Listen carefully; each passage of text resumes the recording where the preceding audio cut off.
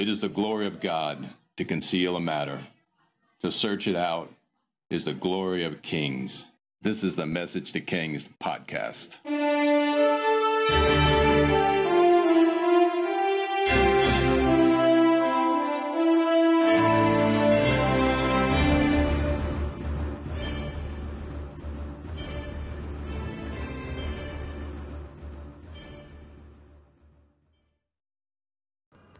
Episode 73, David and Goliath.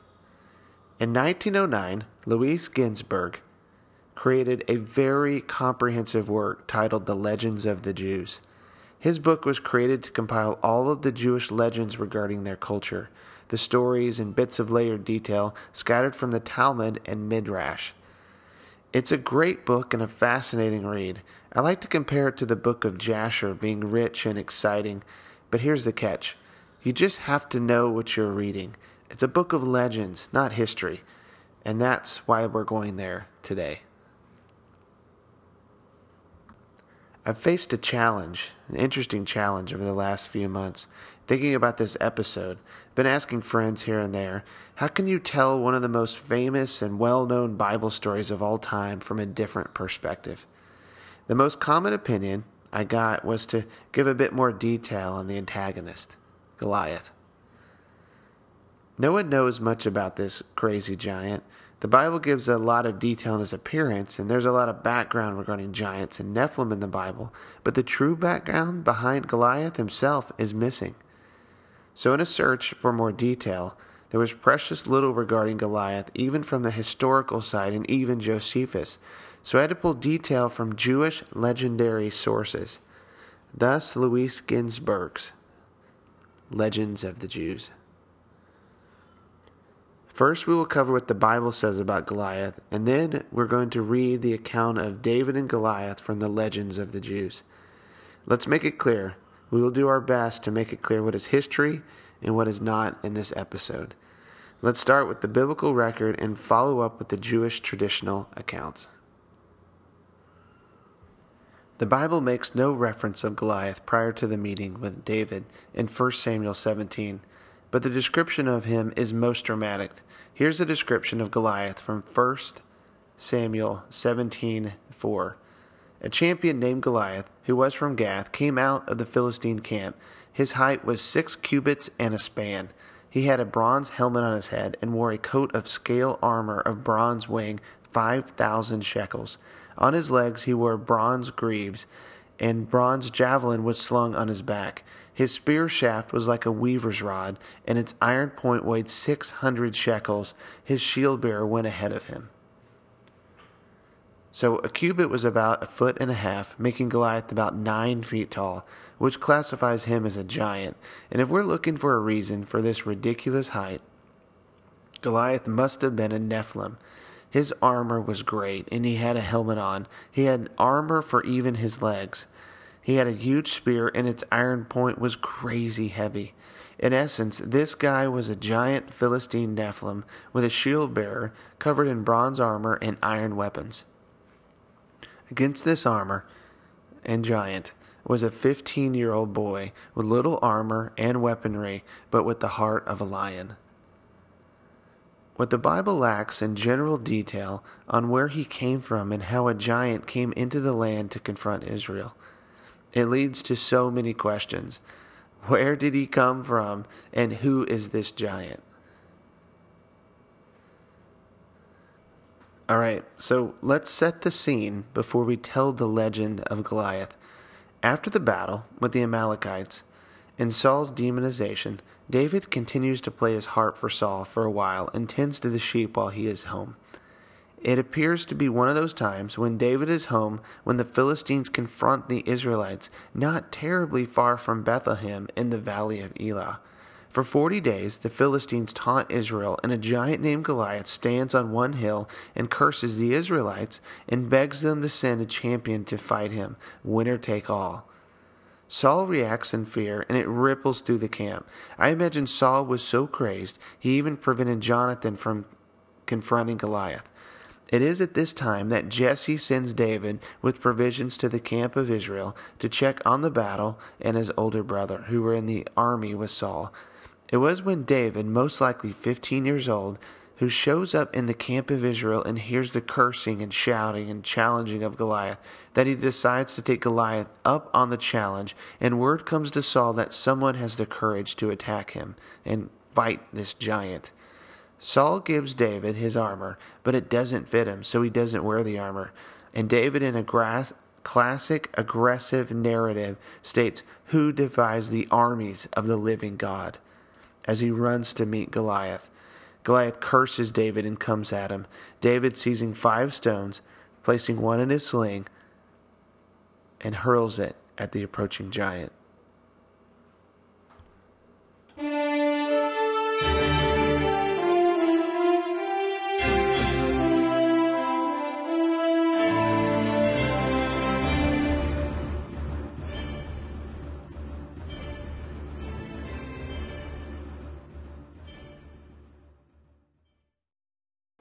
All right, we're going to pause as the stone is in midair and talk about the Jewish traditional accounts of this story. All right, most of you know the quintessential underdog story of David and Goliath. We'll reserve the flying of the stone from David's sling for the end of the episode. So now we head to Louis Ginsberg's work, Legends of the Jews. To tell the tale of Goliath, we have to go back to the time of Ruth. And all legends are generational. During the famous scene in the book of Ruth, now remember, bear with me, we're going way back in time. So in the famous scene in the book of Ruth, Naomi, the mother-in-law of Orpah and Ruth, is headed back to Bethlehem. She decides to leave the land of Moab because her husband died and her 2 sons died, and she's left with her 2 daughters-in-law, and she decides to head back to Bethlehem, and she tells the 2 daughters-in-law to not go with her. According to the legends of the Jews, Orpah and Ruth were the daughters of Eglon. Remember the fat king of the Moabites from the Judge Ehud episode? On a side note, it's obvious these 2 ladies didn't look too much like their father.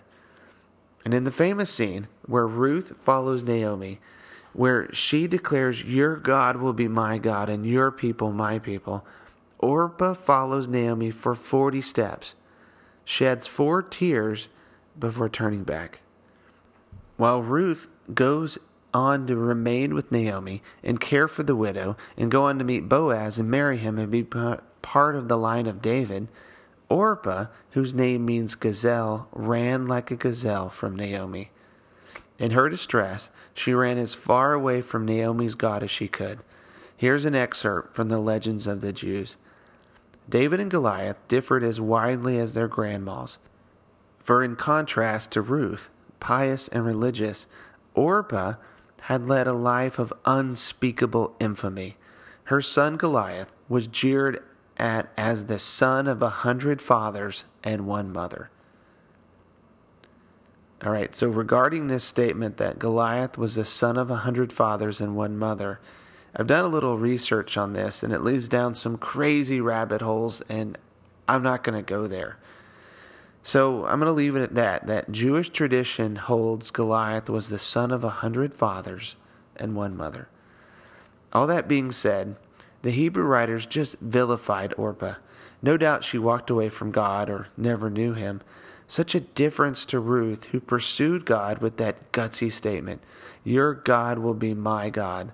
Your people will be my people." So all that being said, I'd like to lean upon the history of giants we know so far from the Bible. I personally go down the route of calling Goliath a Nephilim, but then that leads down other crazy paths that a fallen angel came down and conceived a line of giants through Orpah. There are other theories, too, that Goliath was a descendant of the original Nephilim in the land because Joshua never totally took all the land, especially Philistine territory, and this line of giants was never killed off. Regardless, whether Orpah fathered Goliath through many a man or a fallen angel, or he was a descendant of the original giants, there were still giants in the land in the time of David, and Goliath was not the last of them.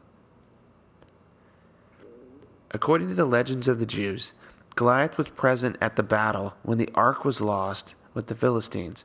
It was Goliath who seized the ark, for he was around for generations. I can't help but consider he was suffering from hemorrhoids when Samuel smote the Philistines and Jonathan defeated them years later. But now we arrive at the time of David. Goliath has brothers too, 3 of them according to the book, but Goliath was the largest and strongest of them. So now we can follow David's lineage from Ruth, and according to Jewish tradition, Goliath's line from Orpah, and we arrive at the famous Valley of Elah, where David and Goliath meet each other. David, the scrawny boy of 15, approaches Goliath bent on his destruction. Goliath, the seasoned, generational warrior, was approached by a mere boy. Alright, so I think we're all caught up. So we're going to let the legends of the Jews read for itself and conclude this episode. Now, one last caveat. This is legend. Not to throw anyone off here.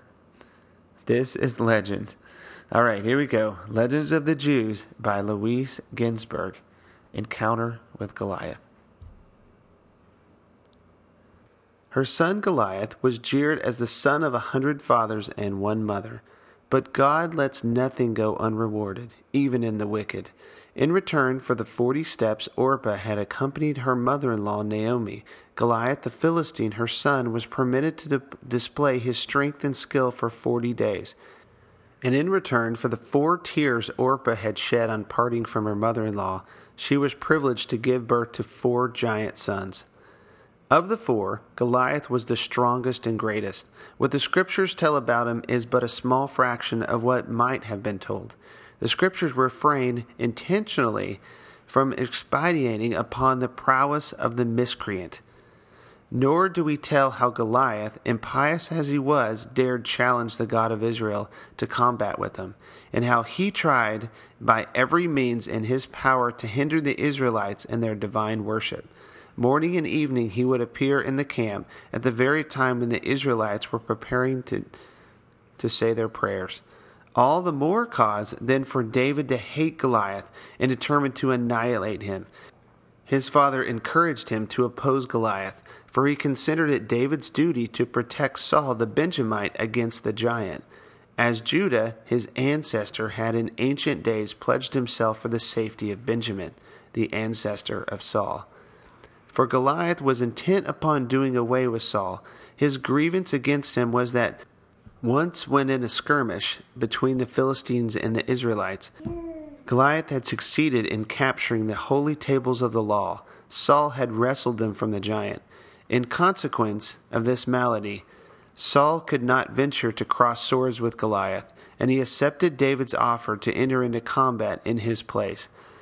David put on Saul's armor, and when it appeared that the armor of the powerfully built king fitted the erstwhile slender youth, Saul recognized that David had been predestined for the serious task he was about to undertake. But at the same time, David's miraculous transformation did not fail to arouse his jealousy. David, for this reason, declined to array himself as a warrior for this contest with Goliath. He wanted to meet him as a simple shepherd. 5 pebbles came to David of their own accord, and when he touched them, they all turned into 1 pebble. The 5 pebbles stood for God, the 3 patriarchs, and Aaron, Hophni, and Phinehas, the descendants of the last, had only a short time before had been killed by Goliath. Scarcely did David move towards Goliath when the giant became conscious of the magic power of the youth. The evil eye David cast on his opponent sufficed to afflict him with leprosy, and in the very same instant he was rooted to the ground, unable to move. Goliath was so confused by this impotence that he scarcely knew what he was saying, and he uttered the foolish threat that he would give David's flesh to the cattle of the field, as though cattle ate flesh. One can see, David said to himself that he is crazy, and there can be no doubt he is doomed. Sure of victory, David retorted that he would cast the carcass of the Philistine to the fowls of the air. At the mention of fowls, Goliath raised his eyes skyward to see whether there were any birds about. The upward motion of his helmet pushed his visor slightly away from his forehead, and in that instant the pebble aimed by David struck him on the exposed spot. An angel descended and cast him to the ground, face downward, so that the mouth that had blasphemed God might be choked with earth. He fell in such a way that the image of Dagon which he bore on his breast touched the ground, and his head came to lie between the feet of David, who now had no difficulty in dispatching him.